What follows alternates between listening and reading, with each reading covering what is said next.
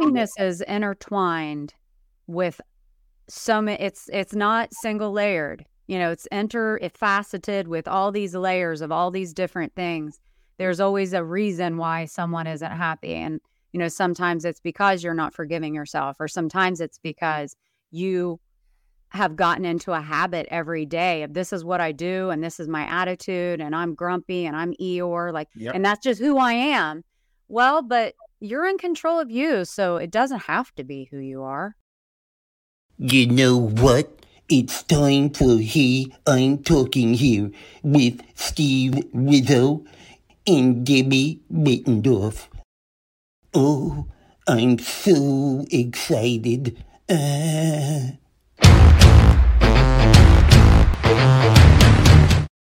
everyone, and welcome to Hey, I'm Talking Here. I'm Steve Rizzo. We have a wonderful show for you this evening. I'd like to thank you all for all the people that are following us, and please do me a favor. Share this with friends and family and even people you don't like. Who knows? They might like you as a result of the show. It can happen. Things can happen. I believe in miracles. But we do have a great show. And as a matter of fact, today's episode is about happiness, our main purpose and ultimate goal in life.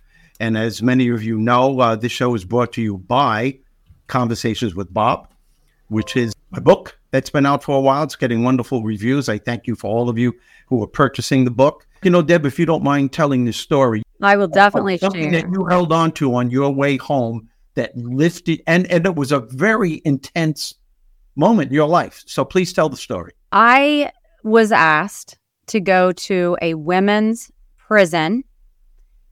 I don't know. It's very emotional. I didn't realize it was going to hit me so much, but it really did. So I was asked to go to a women's prison and speak, which I did yesterday. And there were 30 women. Some will never be free. Some will in several years. So it's a rehabilitation program that Pat Wynn Brown, who is located in Columbus, has, that she helps these women prisoners better themselves, whether they're going to be free someday or not. She asked me to come in and speak, and I brought my own book. And I told myself, I'm not going to rehearse this, and I'm not going to do a presentation. I'm going to speak from the heart, and whatever Bob, which we know who Bob is, calls me to say is what I'm going to say. And so, long story short, it went extremely well. I was moved to tears numerous times. I really feel like I got more out of it than what I gave. And my trip home was a little better than an hour, and I was emotional. I was a little bit drained from the emotions, and I was processing everything. But what I want to say is, while I say I was emotionally drained and it was a big event, something I will never forget, I also felt so good about what had just happened and the connections that I made with these women that I'll probably never see again. But it filled my cup up. It made me happy from giving. And you've heard the saying, when you give, you get back. And that is certainly true in this case, because I went planning to give what I could of myself to them to help them feel better. And they gave me a gift. And I'll never forget it. I'm going to keep that with me forever. Yeah. That's a great story. That is such a great story. And you know what that makes us all realize too, Deb, is that we are all connected somehow, some way. And you came from that part of yourself where they knew it too. They knew that you got them, you understood it, they understood it. And, that's one of the things, that's one of the strategies, that's one of the things that we can all do to assure our happiness throughout the day. It's amazing how that can elevate your overall degree of happiness. When you do something for someone and they don't even have to say anything. It's just by the look you can see on that person's face. You could feel the energy, and you just made a tremendous difference. You were a spark that can probably ignite some kind of change in those people's lives. And they did in mine. Yeah, there you go. Yeah, that's one of the great parts about acts of kindness and giving. A lot of times people aren't happy because they can't forgive themselves. Wow. And like these women who are in prison, a lot of them are having that just hatred of themselves for what they've done. And they can't get, they're paying their dues, they're paying their time. And my thing is, whether you're in prison or you're not, and all of us are flawed and we make mistakes, forgive yourself and move on. Today is a new day. Be happy with what you have today, right? Am I wrong on this? Guilt is, no, you're so right, because guilt is the great destroyer of the spirit. And here's the thing about forgiving yourself. You can't expect other people to forgive you unless you're willing to forgive yourself first.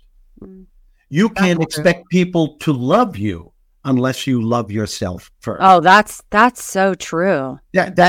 Well, all of this, love is the core of everything, and forgiveness, guilt, and all that other stuff encircles that. But it all comes from loving yourself. And these people have a tough time loving themselves. And that time that you were up there, you could have made them think, where maybe they can delve in and start getting other things, listening to other, reading books or videos, whatever it is that they can work on themselves. The point is, you have to be able to forgive yourself, because it's the way the law of attraction works.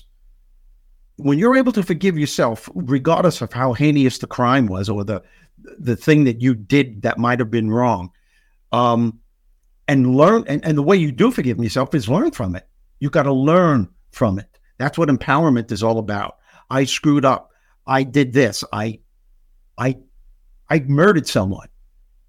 Now that's, you can't get much bigger than that. Right. There were people there that. Yes, definitely. And you have to be able to say, that was me then. That's not me now. I can never take that back. But I have to learn to love myself and forgive myself. And when you do that, you'll notice other people start feeling it and seeing it. It has to start with you. Everything in life, your happiness has to start with you. You can't wait for circumstances to change for you to be happy or to love yourself. You have to start the process within yourself. Is it easy? I didn't say that was, but it can be done. Right. It can be done. Well, even in your book, I mean, you were, Conversations with Bob, where Bob has said, I forgave you for that. Why are you still talking about it? I mean, that's not how you worded it, but that's my interpretation. But, it's like, what are you doing? I mean, you already asked for forgiveness and I've already forgiven you. So how about you forgiving yourself? Exactly. So that's powerful. It's all about that. And happiness is intertwined with it's not single layered. It's faceted with all these layers of all these different things.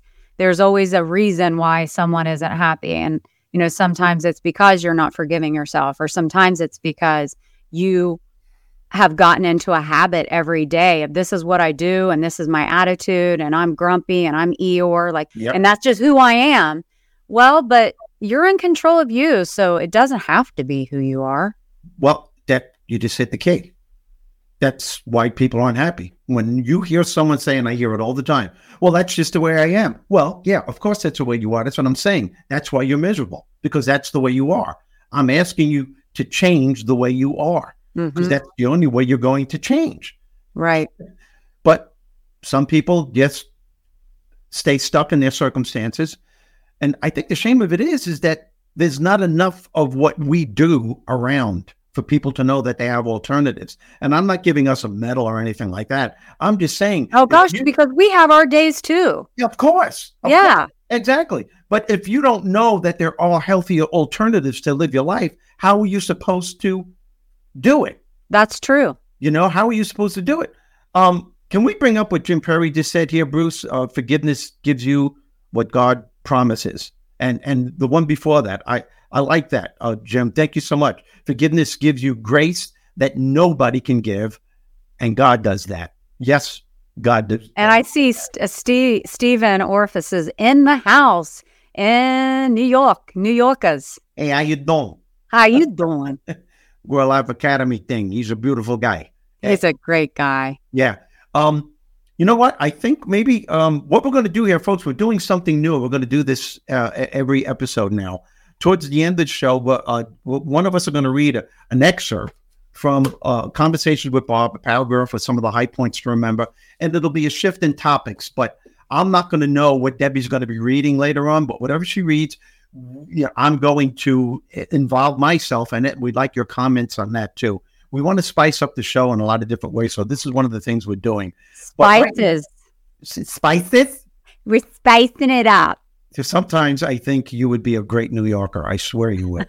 I could just see you cracking gum and saying, "Oh, I do that too." It's no, so I said, annoying. No one likes How you doing? Crackle popper. I love you all. Debbie, I love you. Folks, take care. Tell your friends about it. If you haven't purchased the book, I think you should.